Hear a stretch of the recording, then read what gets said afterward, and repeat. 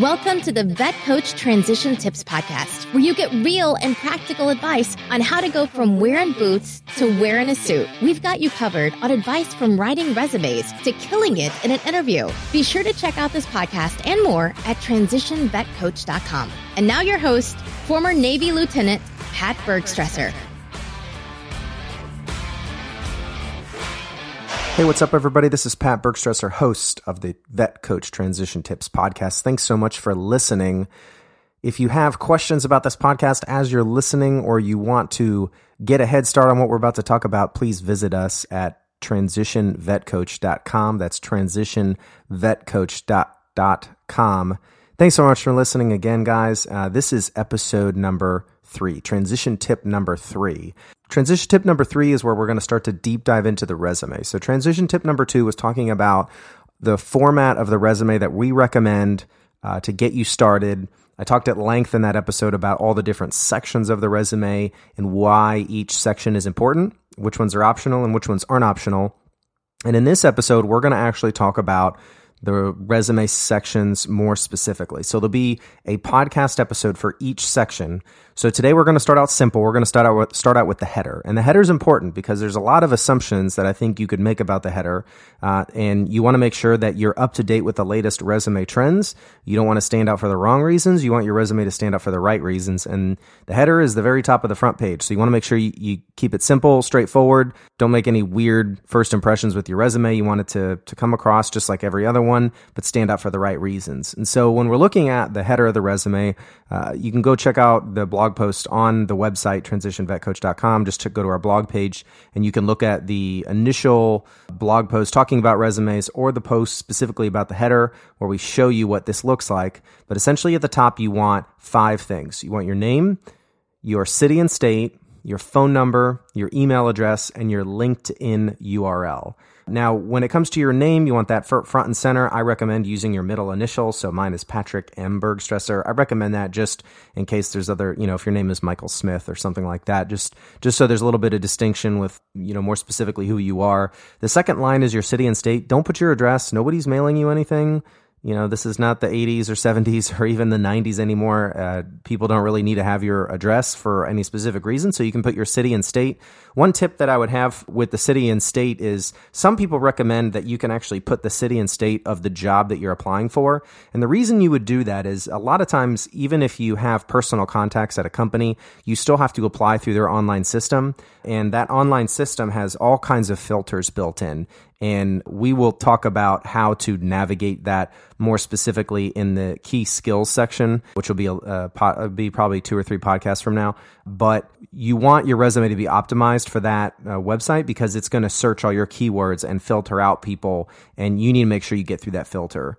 And so some people recommend that you actually put the city and state of the job you're applying for, because a lot of companies don't, they're not looking for somebody who's outside their current area, but you can cross that bridge when you get to the interview. Don't let the system weed you out. And the people hiring may not actually care where you live, and they may be willing to pay for relocation, and it's just not properly programmed into their online content management system for resumes and for people applying for careers at that company. So I would recommend putting yourself in the best position to get an interview.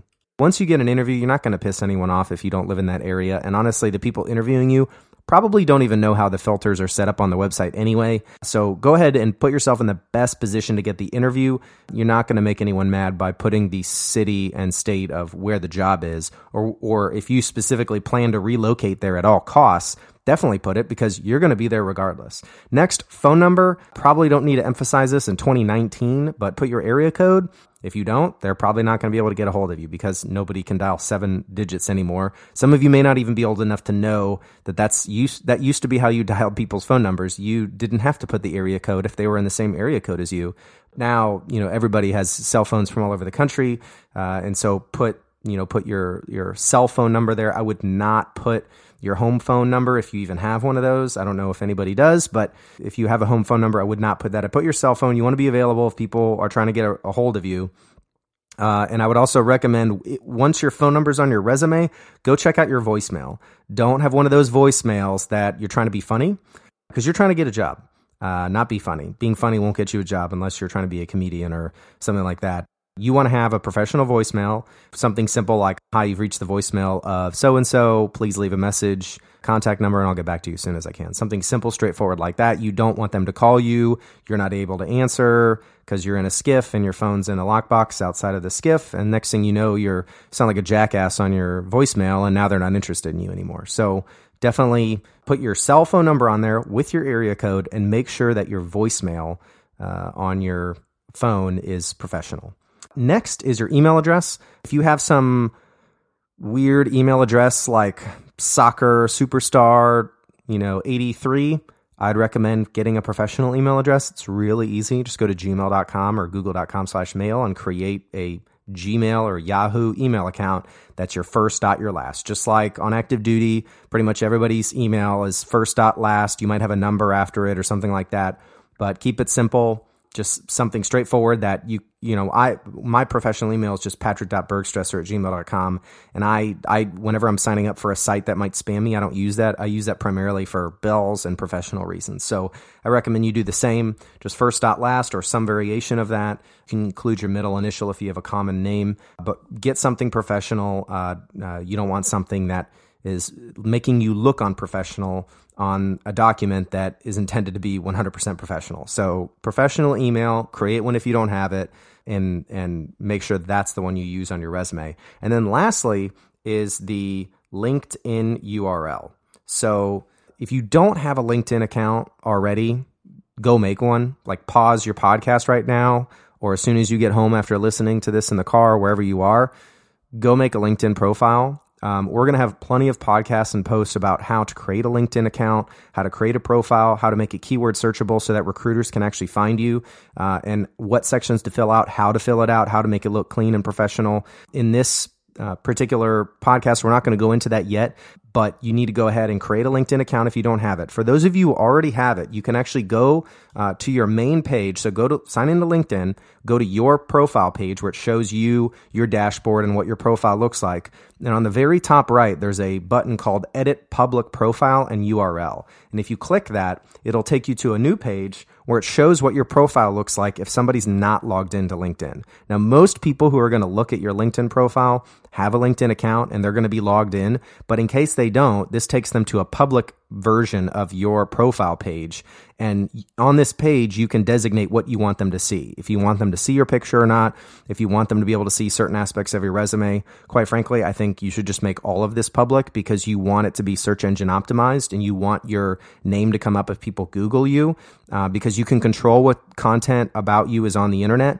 And on your LinkedIn profile, it'll definitely all be professional and you want this to show up. So my recommendation is have everything, all of the settings on this page, and we'll talk about this on another podcast, but all the settings on this page as public as you can make them or as you're comfortable with. But then on the very top right, you'll see Edit URL, and it says personalize the URL for your profile. And there's a little pencil next to your URL.